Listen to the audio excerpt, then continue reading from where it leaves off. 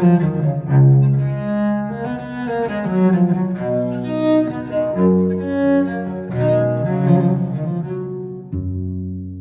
to Getting Through It, where we're here to help you get through it. I'm John Boeri, and as always, I'm with earthquake mythbuster, Dr. Lucy Jones. Today's episode is sponsored in part by SoCalGas, who is committed to building resilience in the communities it serves. We also thank our individual supporters who help underwrite the work of the Dr. Lucy Jones Center for Science and Society through our Patreon account.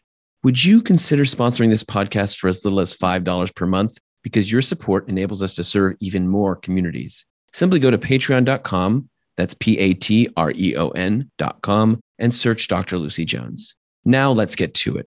We've talked about earthquake myths before, actually back in episode 9. And today we need to go deep on one of the most persistent, pervasive myths, earthquake weather. Lucy, take us back in time, not to episode 9, but way back.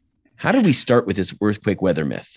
Earthquake weather is the oldest idea about earthquakes, really, that we know about. You go back to Aristotle, and he proposed that earthquakes were happening because of subterranean winds. He had the idea that there were all these huge holes inside the earth, and as they moved around, you would feel the vibrations from these winds.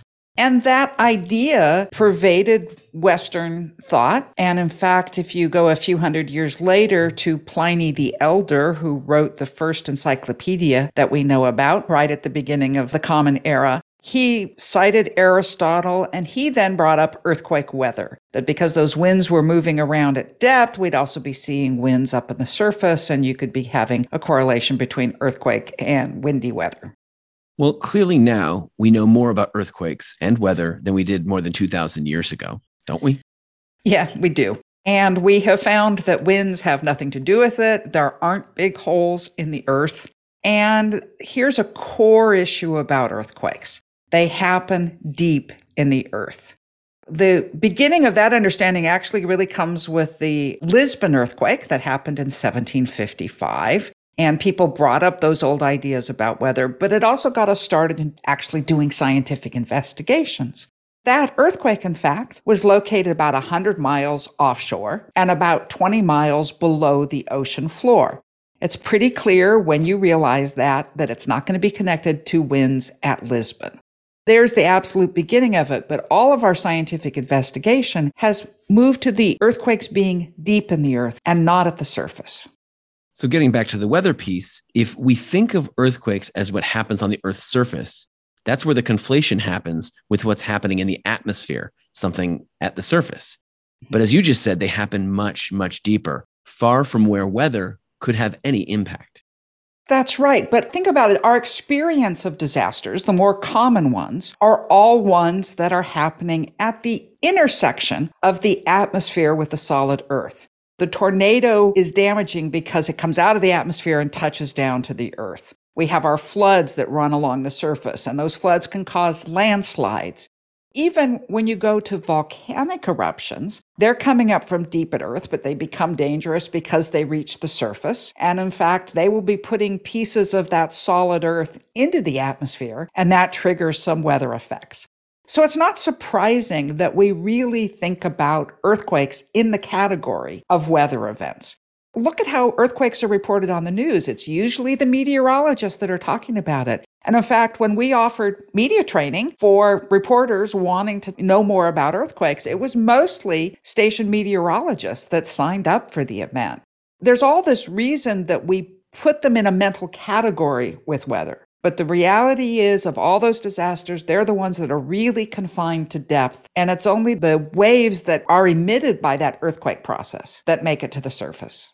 So Aristotle, more than 2,000 years ago, has a lot of impact of what's happening today. Well, right. And the tradition, that idea, because we have them in that same mental category, we have this tradition. And in fact, one of the things that we found out is that every culture in the world that has a history of earthquakes has a history of earthquake weather. But what you'll find is that the weather they think is associated with earthquakes is whatever weather they had with their most memorable earthquake.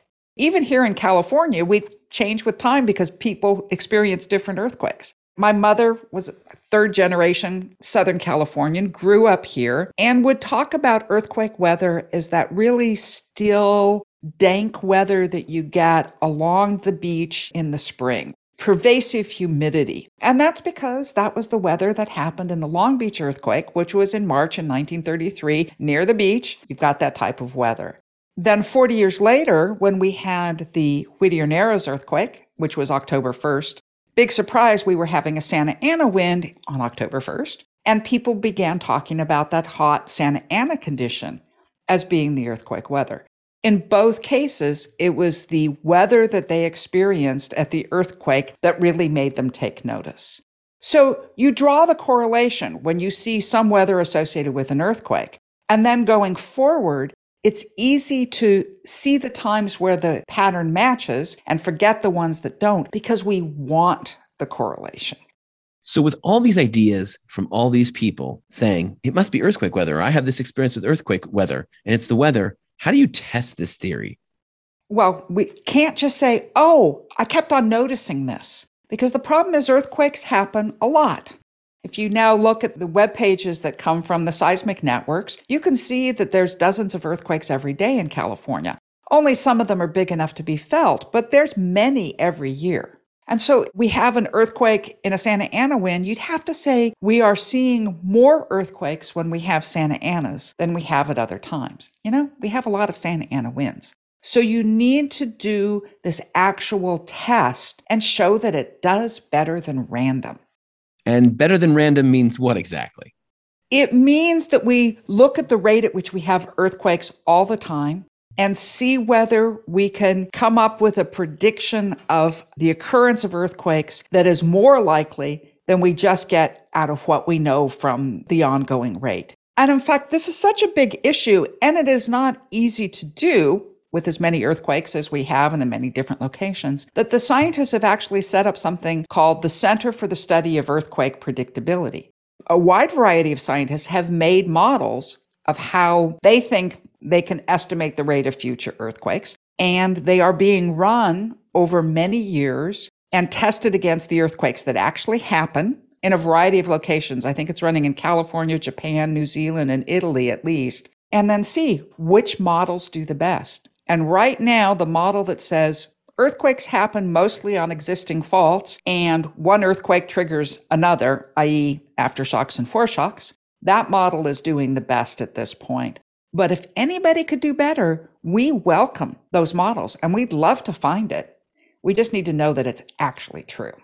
So really, earthquake weather isn't so much about explaining what happened, but helping us understand what might happen next. And that feeds into sort of what we do as human beings to try to find those patterns. And it's really interesting that it continues to persist, even though we know there's mechanisms to test and there's evidence to disqualify the idea of earthquake weather just by the nature of the way earthquakes happen. Something that makes us feel safer will always get a lot of traction in human society. If you believe that earthquakes happen in Santa Anas, then you can feel safer at other times. It means you can confine the times that you're worried. And that's a really big psychological driver. So there will always be the psychological issues that push us to accept this. And we have the scientific method to help us understand when we're fooling ourselves. So when we encounter someone, the listeners, me, or even you, how do you help them understand when they say, oh, earthquake weather, there's going to be an earthquake? How do you show them that it's not really possible? Well, there's really 3 reasons to not believe in earthquake weather. First, remember there's this psychology that's driving us to make predictions that aren't true. So we have to recognize our internal bias, and we can talk a bit about that, about how much you want it. Second, there's a physical reason that the earthquakes are just too deep. Go into a wine cellar. You go down 10 feet into the earth, and you already see that the surface weather is not making much difference. And third, there's the data, that it really just doesn't work. When you step back, use logic, test it, you see that there's nothing there. We'll end here today, and I'm sure we'll talk about earthquake myths again, as they just don't seem to go away. So until then, I'm John Bwarie with Dr. Lucy Jones and you Getting Through It. Getting Through It is a production of the Dr. Lucy Jones Center for Science and Society.